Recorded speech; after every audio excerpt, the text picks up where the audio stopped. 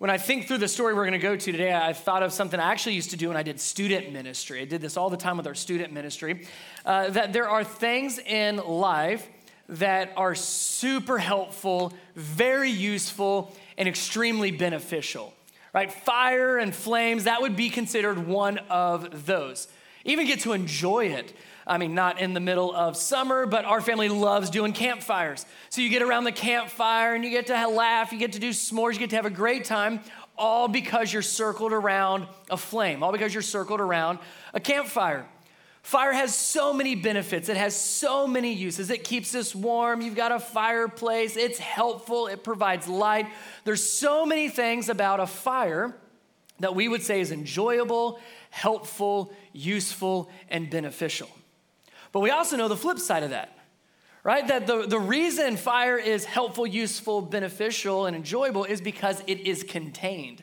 It has boundaries. So right now, this flame is great because it's within the boundaries of the candle. But if that fire gets outside of containment, outside of boundaries, it's no longer useful, helpful, enjoyable, and beneficial. It becomes destructive.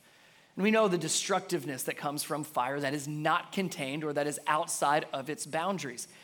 It's not enjoyable anymore. It's actually causing harm. It's hurtful. It's devastating. It causes destruction with everything that it touches. So there's many things in life that are great, that are good, and are intended to be used for good, but outside of boundaries wreaks havoc and destruction and can even lead to serious injury or death. All right, we know that about certain things in life. God has given us so many things in our life that have been intended for good, even intended for our good, yet the devil is sneaky and brilliant. Yes, I admit the devil is brilliant, because what the devil is able to do is able to twist what God has intended for good and turn it into something outside of the way God intended for it to be used. So now it is not helpful and enjoyable and beneficial, but now it's wreaking havoc and it's causing destruction and it's hurting others and it's harmful to yourself, and it leads down a very dangerous road. I say all that because we've been studying the life of David, King David, and we have seen David be so faithful from the moment he was anointed king, but still not technically king, all the way to he's finally king, and he has been victorious. He has been faithful. We saw last week just how kind King David is. He is a wonderful example for us to follow, except for today. Today, as you might guess by the introduction, we are looking at David's story of David and Bathsheba. And just by saying that, David tends to be known by two of his most known stories, by David and Goliath and David and Bathsheba.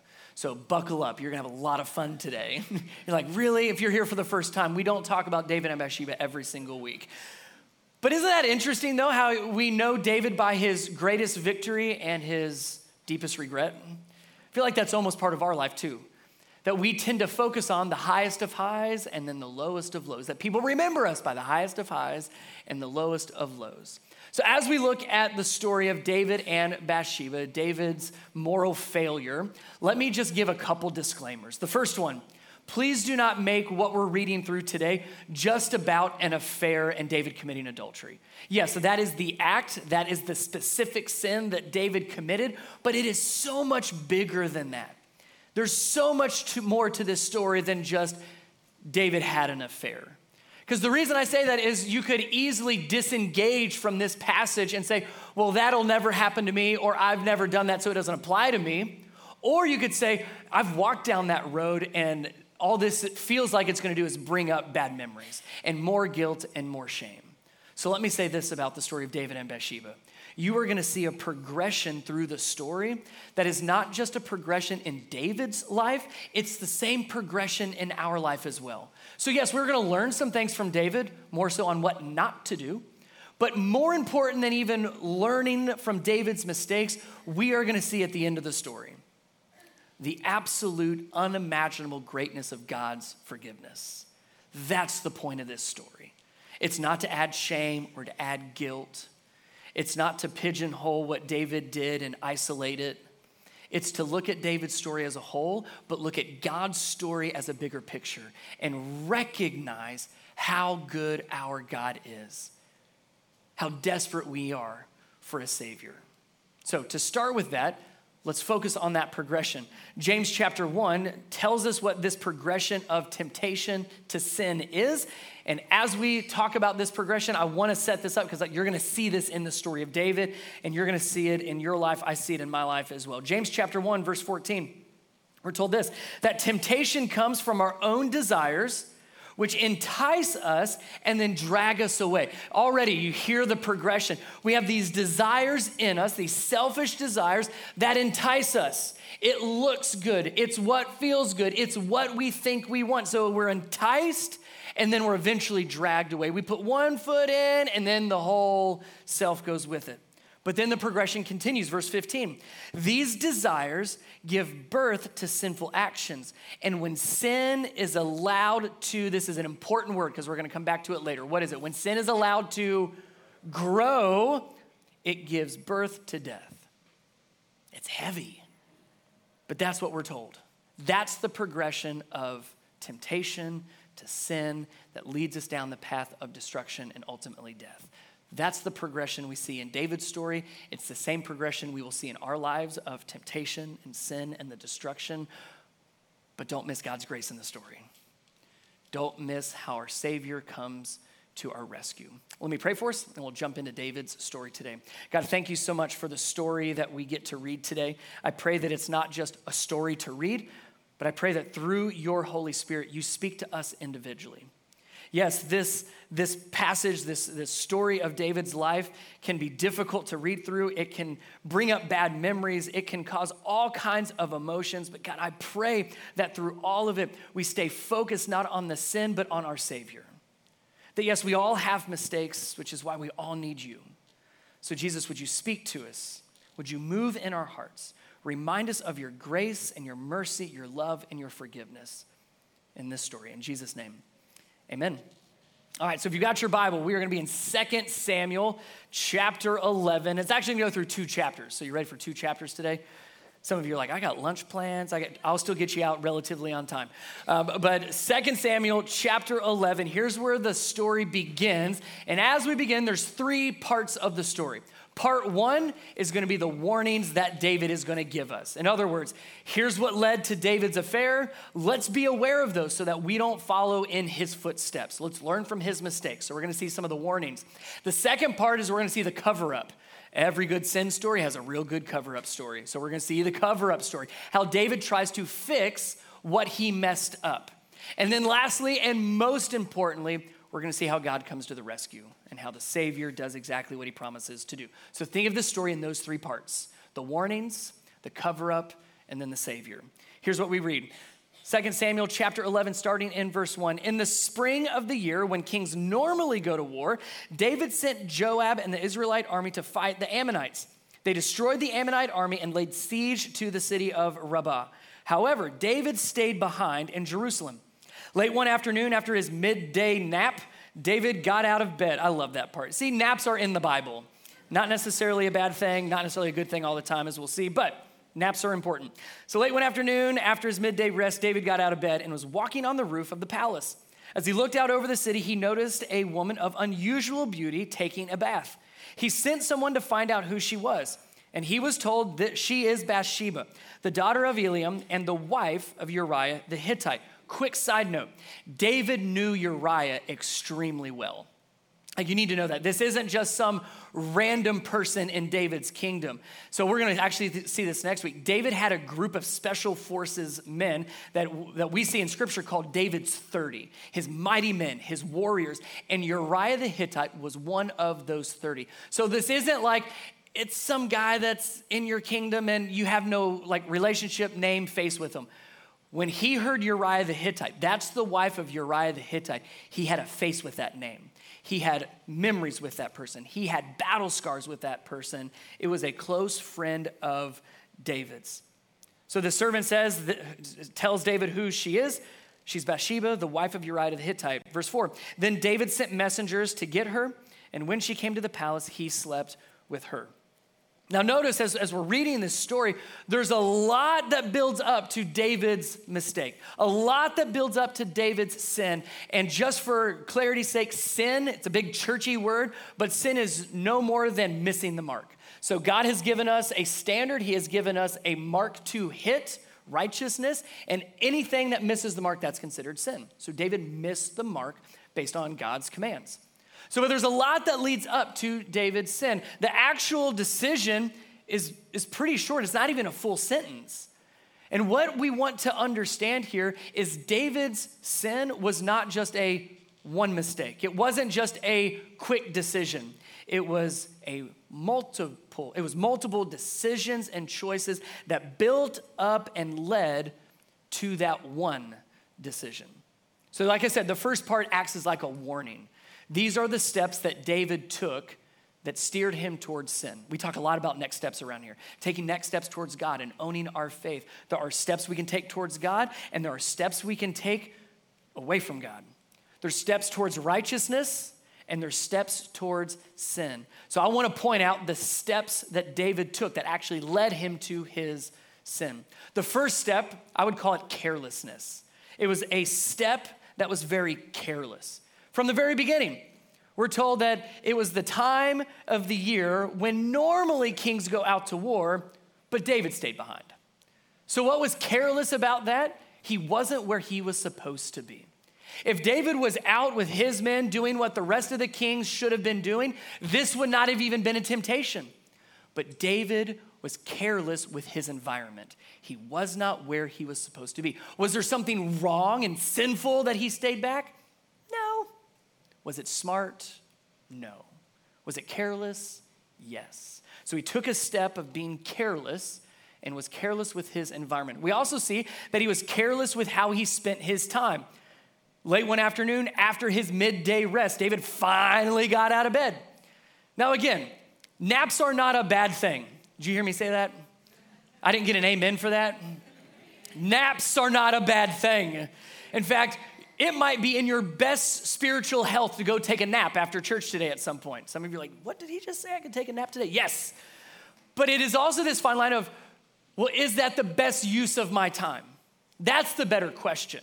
Is this the best use of my time? Am I being a good steward of my time? Am I being careless with my time, or am I being wise with my time? Because you could say the other side.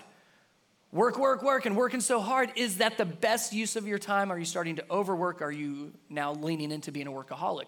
Both of those extremes of laziness and burned out and overworked, both of those are dangerous because it puts you in a careless position where you can act very carelessly. So here he was when the rest of the kings were taking care of their kingdom and doing what they were intended to do and off to war.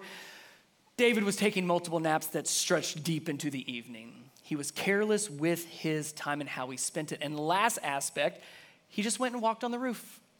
Careless not just with his environment and his time, but careless with what he allowed into his mind and allowed into his heart. Right? He walked out on the roof. Now you have to understand too, for David, since he's king, he's living in a palace, and so his roof is a lot higher than anybody else's roof in the kingdom. So when David walked out on the roof, he could see down into just about anybody's home through any window in any courtyard. So is it okay to go walk on the roof? Sure. Was it okay that David lingered? Was it okay that David used that careless act to be looking at something he shouldn't look at? I would almost compare this to, could you scroll through aimlessly the cable channels at midnight? Sure. Is that careless? Yes. Is anything going to good come from that? Probably not. He's careless with his environment, with his time, but what he allowed into his heart as well as into his mind. Pastor Ben Stewart, he said it this way. He said, weariness plus opportunity leads to failure. So true. Weariness causes us to become more careless. And then when the opportunity presents itself, we don't have the strength and sometimes the desire to resist. And that's what we see happen with David. He was careless. Step one, careless. Step two is he got very curious. Now, curiosity is not a bad thing. Curiosity is not evil. But just like anything, What was intended for good, the devil can twist and turn it into something that's harmful. So yes, I believe God gave us curiosity. Curiosity drives us. Curiosity moves us. Curiosity leads to innovation. But curiosity aimed in the wrong direction can fuel those unhealthy and sinful desires. So for David, notice his curiosity. After he is careless walking on the roof, he sees her. Instead of going back in the house, he says, wonder who she is. Let me get some more information. The curiosity caused him to take another step. Step 2, curiosity. His curiosity is aimed in a wrong direction that fueled his desire, which then led very quickly to step 3, contemplation. Contemplation is defined in this way, quote, to look at or view with continued, there's the key word, continued attention. So this wasn't an innocent stroll on the roof. It was a careless stroll on the roof. It wasn't just curiosity for curiosity's sake. It started out innocent. I just wanted to know who she was. I don't know anything about her. Now it's turned into, I'm thinking about her. I am intent on not thinking or moving away from this situation. He's fixated mentally. So has he done anything technically wrong? Has he acted on anything wrong? Technically, no. We could have a whole other discussion on heart and mind and what Jesus says about that. But technically speaking, he hasn't done anything wrong. But it has led him down to the place where he is mentally committed. And that is very difficult to walk away from. He's acted carelessly. His curiosity and his contemplation has got him in a bad spot, which then, of course, led to the actual decision. It was not just one decision one time. It was multiple decisions that led up to the one. That's the progression. Remember, that's what James said. Our desires, they entice us, they drag us away, and it gives birth to sin. That's exactly what happened to David, and that happens in our lives as well, me included. That's how it works. So there's the warnings. Part 2, the cover-up. This is when David realizes what he had done. Bathsheba gets pregnant. She tells David, hey, guess what? Surprise, I'm pregnant. So now then David goes into fix-it mode. He's like, I've got to cover this up. I can't let anybody know what's happened. I got to fix my sin on my own. And that's where we get stuck again. I've got to fix my problem. I have to fix my mistake. I have to fix my sin is what David is thinking. So as we go through the cover-up part of the story, pay attention to what happens with sin. What was the word I told you to remember out of James? That when sin grows, it's going to lead down a destructive path. Pay attention to how sin begins to grow, because according to James, that's what's going to happen next, and we see it here. Verse 6, then David sent word to Joab, send me Uriah the Hittite. So Joab sent him to David. When Uriah arrived, David asked him how Joab and the army was getting along and how the war was progressing. Do you understand what's happening here? David's like, I've got to figure out a way to fix this. The best way to fix it is to get Uriah home, let him and his wife have some time together, so then no one will know that it was me that actually is the father of this child. So that's what he's trying to do. He's got to get Uriah home to fix this problem. Verse 8, he gets Uriah home. Then he told Uriah, go on home and relax. Everybody understands what we're talking about there, right? All right, this is when King David says, Uriah, you've been working really hard. You're a great warrior. Go home, wink, wink, and relax for a little bit. Go see your wife. David even sent a gift to Uriah after he had left the palace. But Uriah didn't go home.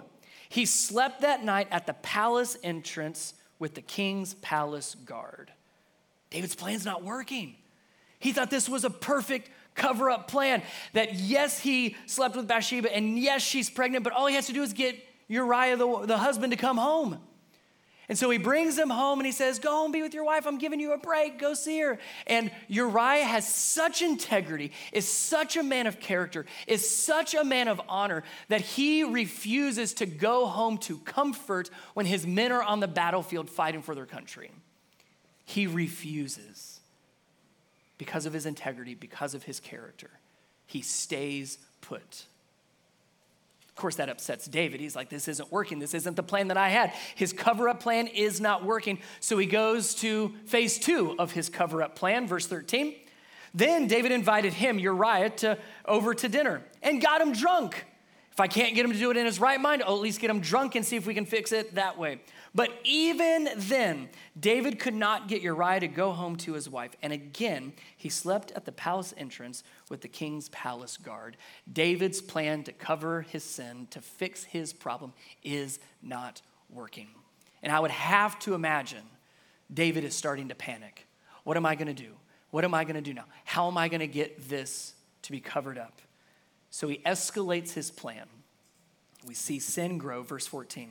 So the next morning, David wrote a letter to Joab and gave it to Uriah to deliver. I want to make sure we understand what that sentence said.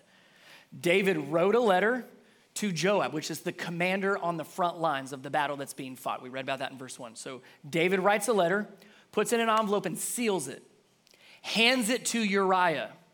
Uriah is now going to take that sealed envelope with that letter that he has not read, is going to carry it all the way to the front lines, hand it to Joab, his commander. That's what's taking place, and I say that because look at what the letter says. The letter instructed Joab, station Uriah on the front lines where the battle is fiercest, then pull back so he will be killed. Uriah is carrying in his hand from his king to his commander his death sentence. And he's done nothing wrong. So, verse 16, Joab assigned Uriah to the spot closest to the city where he knew the enemy's strongest men were fighting. And when the enemy soldiers came out to the city to fight, of course, Uriah the Hittite was killed along with several other Israelite soldiers. Let's talk about the cover-up part. What was the word from James that we said? Grow. Sin grows. Sin never stays small. David, yes, committed adultery, had an affair. But in the process of trying to cover that up on his own, he ended up committing many, many, many more sins. It wasn't just the one. It led to many more. Sins of lying, deceit, deception, drunkenness, murder, all with the intent of covering up one. Don't miss that. In the attempt of covering up one, he ended up committing a whole lot more. That's what sin does. Sin does not stay contained. It never stays small. Like James tells us, and like we read here, it grows. And it wreaks havoc, destruction, and damages other people's lives. To the point of, did you see this last part? Don't miss this. Yes, Uriah the Hittite was killed, but did you notice who else was killed also? Some other random innocent soldiers. We were told that when the enemy came out to fight, Uriah the Hittite was killed along with several other Israelite soldiers. So often, we think our sin is just our little problem. I'm not hurting anybody else. This is just my issue. This is my problem. Everybody has something they struggle with. This is just mine, but it's not hurting anybody. So we rationalize and we justify our own little sins that we all struggle with, me included. We can easily justify them. But what I want us to see here from David's story, as well as what James says, is it doesn't just end here with us. Sin is destructive to the people around us. David's sin not just led to the victimization of Bathsheba, the murder of Uriah, along with several other Israelite soldiers that we don't have names for. So my sin and your sin, it's not just our problem. It impacts and hurts people around us, even if that's not the intent. It will always hurt people around us. That's what James says. Our desires, then enticement, they drag us away, gives birth to sin. And where sin is allowed to grow, where we try to cover up sin, where we try to take care of our own sin, it leads to destruction and death. Not just about us, it's about the other people around us. Your sin and my sin goes beyond just us. So that's the cover-up. Super encouraging sermon so far, isn't it? We're doing great. The grace part is coming, I promise. And intentionally, I think we read the story. There's so much leading up to it for that reason, to recognize the magnitude of it. But grace and forgiveness is coming. Verse 26, when Uriah's wife heard that her husband was dead, she mourned for him. When the period of mourning was over, David sent for her, brought her to the palace, and she became one of his wives. Then she gave birth to a son. David at this point feels like, whew, that was close. I made my mistake. I recognized that I almost got caught, but I was able to contain my sin. He thinks at this point, he's taken care of it. And it's an example of a man in power with wealth and everything that he has that seems like he's going to get away with it. Sure, maybe Bathsheba's son looks a little bit like me, but of course I'm now her husband, so it's okay. He's rationalized it, and he thinks he's gotten away with it. But that's not the end of this verse. There's one more sentence. But the Lord was displeased with what David had done. The Lord was displeased. That's not a word we see often around David. Typically, and he was faithful. He was a man after God's own heart. And David was righteous, and David obeyed, and David was good to the people. Like, those are usually the words and phrases surrounding David's name. But here, for very few times, we see, but the Lord was displeased with what David had done. And this is kind of the hard part and the scary part. We think we get away with it. We think we cover it up and we take care of it on our own. But the Lord was displeased with what David had done. He sees, he knows. And so now God is going to intervene. God is going to move into the story and move it to the third part. Here's the grace part. Chapter 12. So the Lord sent Nathan, the prophet. So Nathan is a prophet. In other words, God speaks to Nathan, and then Nathan speaks to God's people. In this case, Nathan is going to speak on God's behalf to David. And so Nathan tells David this story. Here's the story. There were two men in a certain town. One was rich and one was poor. The rich man owned a great many sheep and cattle. The poor man owned nothing but one little lamb that he had bought. He raised that little lamb, and it grew up with his children. It ate from the man's own plate and drank from his cup. He cuddled it in his arms like a baby daughter. Can we all agree that this man has an interesting and odd relationship with his lamb? But we know it's not really about a lamb, right? Nathan is getting a point across. He's building up to what has happened in David's life. Verse 4, he goes on with the story. One day, a guest arrived at the home of the rich man, but instead of killing an animal from his own flock or herd, he took the poor man's lamb and killed it and prepared it for his guests.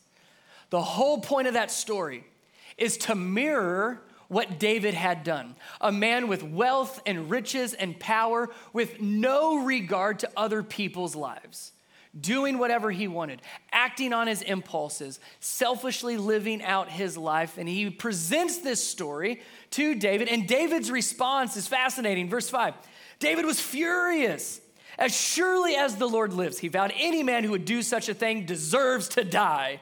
Nathan's thinking like, ooh, be careful with what you say next. He must repay, David goes on, he must repay 4 lambs to the poor man for the one that he stole for having no pity. That's David's response, basically, when he looks in the mirror. And here, if you know this story, a pretty famous verse, verse 7, then Nathan said to David, David, you are that man. What you just heard in that story is a fictional story, but it points to what you have done. You have taken what's not yours with complete disregard to not just human life, but human dignity, and of course, to the commands of God. You are that man. But he continues, the Lord, the God of Israel says, I anointed you king of Israel and saved you from the power of Saul. I gave you your master's house and his wives and the kingdoms of Israel and Judah. And if that had not been enough, I would have given you much, much more. In other words, God is telling David, I've given you everything. And then he asks a rhetorical question in verse 9, so why? David, why? Why was this not enough? Why then have you despised the word of the Lord and done this horrible deed? Now he tells him, I know what you did. For you've murdered Uriah the Hittite with the sword of the Ammonites and stolen his wife. He sums it up in one sentence. From this time on, your family will live by the sword because you have despised me by taking Uriah's wife to be your own. That's the consequence. Sin always has consequences. Did you notice that God didn't start with, I know what you did. You took Uriah's wife to be your own. You killed him. Like, he doesn't start there. He ends there. And I think it's interesting that God, through Nathan, actually starts with, I gave you everything. I anointed you king. I protected you from Saul. I gave you the kingdoms. I gave you the throne. And I would have given you, did you catch that? And I would have given you much, much more if that wasn't enough. So here's what I think.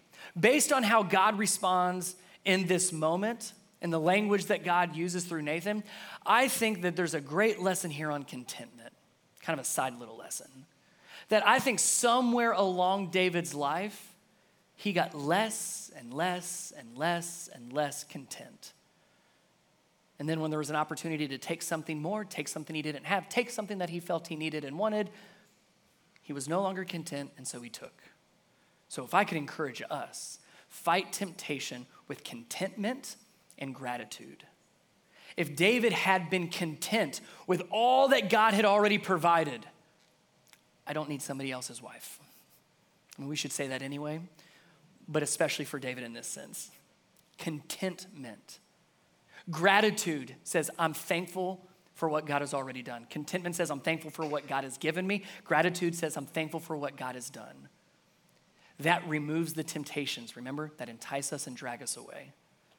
David was less and less content, less and less grateful, which opened up the door for temptation to grab a hold and for sin to be committed. But then we get to the best part of the entire story. One more verse. Verse 13, it's the best verse of this entire story. It's a story of grace. Then David confessed to Nathan, I have sinned against the Lord. Let me comment on a couple things here. First of all, confess gets a really bad rap. Like, we don't say that in a positive light. Hey, I confessed today. Like, it's not a positive thing usually, is it?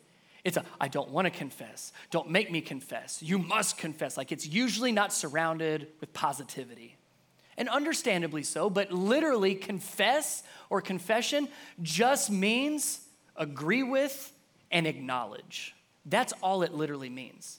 So David, by confessing, is agreeing, I sinned, and he's acknowledging his need for a savior. I tried to cover it up. That totally didn't work. So yes, I agree that I sinned, and I acknowledge I need someone else to save me. That is the purpose of confession, and that is a great thing, because we all can say that. I've totally missed the mark at times. And covering it up, I can't do that. I can't fix that on my own. So I recognize, I admit, I acknowledge I need a savior. And that's what David does here.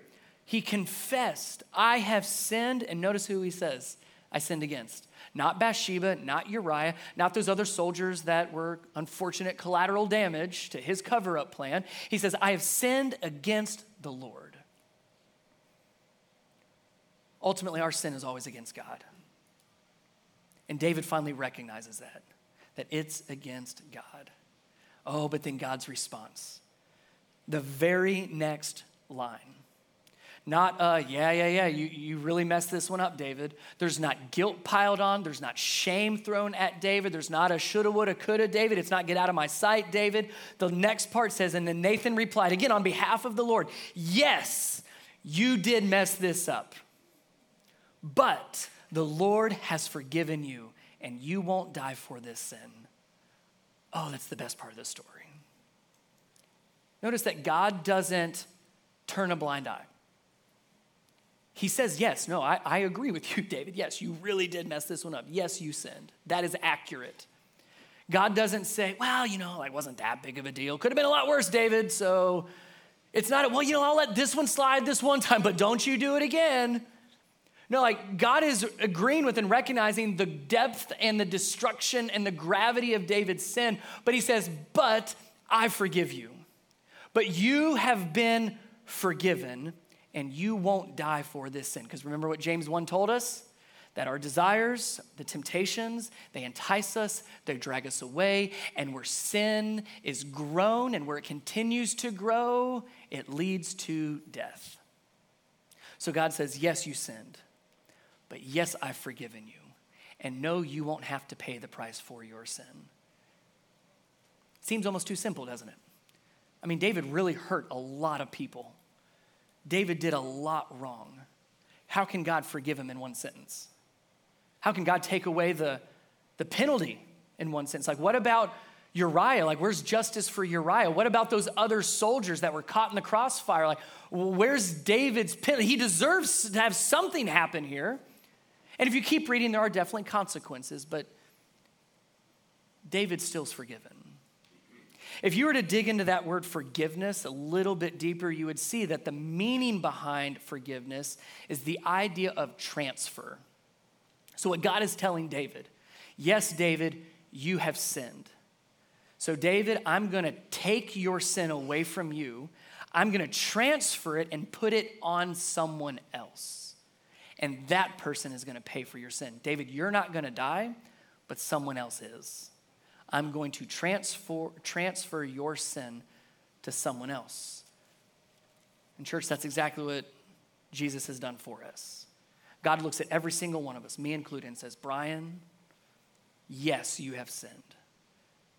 But I forgive you, so I'm going to take your sin away, and I'm going to transfer it, and I'm going to put it on my son, Jesus. 2 Corinthians chapter 5, verse 21. For God made Christ, who never sinned, to be the offering for our sin. He's paying the price for our sin. He's paying the penalty for David's sin and yours and mine. For God made Christ, who never sinned, to be the offering for sin, so that we could be made right with God through Christ. Not made right with God by covering up our sin, not made right with God by trying to fix our own sin. The only way for sin to be covered up is through the cross. It's only through Jesus. That is the best part of this story. So yes, when we read the story of David and Bathsheba, there's a lot of great lessons to pull out on how we should make sure we're taking steps towards God and not towards sin. And James lines that out. The story of David lines that out on how we shouldn't be careless and too curious, and making sure we're putting the right things into our heart and our mind, and we're looking at the right things. We're not putting ourselves in wrong situations. We could go on and on and on about how to try to prevent that, but the reality is we are all going to stumble and fall. For we all have fallen short of the glory of God. We all have sinned. And if we've all sinned, that means we all need a Savior. Because we cannot fix this on our own. We cannot fix this on our own. Lots of times I get asked, like, well, what does it mean to be a Christian? What does it mean to walk with Jesus? It's definitely more than just a one sentence, but if I were to do my best to give a one sentence answer on the Christian life, here's how I would say it. The Christian life, the life of a Christian, is not do better or be good, but to live in grace. There's a lot more to that, but that'd be my one sentence. It's not just do better. And it's not just be really good, because we will never be able to be good enough. And if you're living a life where you're just trying to do better and be good, you know where that's going to lead you if you're not already there? Frustration, exhaustion, isolation. Oh, it's just, the list goes on and on and on. Because you're not going to be able to measure up. You're going to be frustrated, and it's going to push you away from God. Recognize I'm not good enough. And I can't just live my life every day of, I'm going to try to do better today. I'm going to try to do better today. We live in grace. Grace only comes through God, God's son, Jesus, for what he did on the cross. Now, does that mean that we don't try to be good and do better? Well, of course we try, but it comes out of grace. The focus is on grace and not the good part. It's because of the grace that I've received that I want to please my Heavenly Father. It's out of the grace and forgiveness that I've received that I want to try to take steps towards him. And yes, I will stumble, but I will keep stumbling in the right direction. May our focus be on grace. So here's what I'd like to do with this. Regardless of where you are at spiritually, maybe you've not accepted Christ as your Lord and Savior. You're living with that shame and you're living with that guilt. You look at David's story and you're like, man, you're writing mine. Maybe you've accepted Christ, but you're still holding on to some guilt. You don't feel that freedom and that joy that we often talk about as we read God's word. Let me read this and then I'll tell you what I want you to do with it. This is actually from Psalm 51, and this entire psalm is what David wrote after he confessed his sin to God. So this is in the midst of what we just read. David writes this in chapter 51, verse 7. He says to God, "Purify me from my sins, and I will be clean. Wash me, and I will be whiter than snow. Oh, would you give me back my joy again? For you have broken me." That's not always a bad thing. Because when we're broken, he has the chance to rebuild us and to restore us and to redeem us. "Oh, you have broken me, so now let me rejoice. Don't keep looking at my sins, but remove the stain of my guilt." And I love this last part. "Create in me a clean heart, O God, and renew a loyal spirit within me." There's so much in there, but that's what confession looks like. God, I've sinned, and I've sinned against you. I need you to fix this. I need you to clean me. I need you to purify me. And when you do, I want you to restore me to who you desire me to be. And as you restore me, create in me a clean heart that's no longer divided, but that remains loyal to you. If you'd close your eyes with me, I'm going to read that one more time. This time you have a little bit more context, and this time I would ask that you would make this your own. What does it look like for you to come before God and make these your words? Purify me from my sins, and I will be clean. Wash me, and I will be whiter than snow.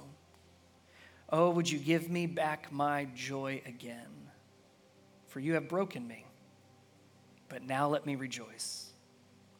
Don't keep looking at my sins, but God, would you remove the stain of my guilt? Create in me a clean heart, O God, and renew a loyal spirit within me. God, that is our prayer. That is our confession as we move towards you. It is not a prayer of, let me fix this on my own and then I will come to you. It is a prayer of, God, I can't do this without you. We are sinners in desperate need of a Savior. So would you purify our hearts? Would you create in us a clean heart that is no longer divided but loyal to you? Yes, we will continue to make mistakes. We will keep missing the mark, but I pray that we would stumble in the right direction, that we would hold on to your grace because your grace is so much greater than any of our guilt or shame or sin. God, thank you so much for sending your one and only Son, Jesus Christ, to die on the cross for our sin, that our sin would be transferred from us to him. Jesus, thank you for being willing to take on my sin and to pay the price, to die in my place so that I could have life, not just in this life, but eternal life with you forever in heaven. God, I pray that we would come to you with this confession, that we would invite you into our heart, and that we would hold on to grace and let go of the guilt. In Jesus' name, amen.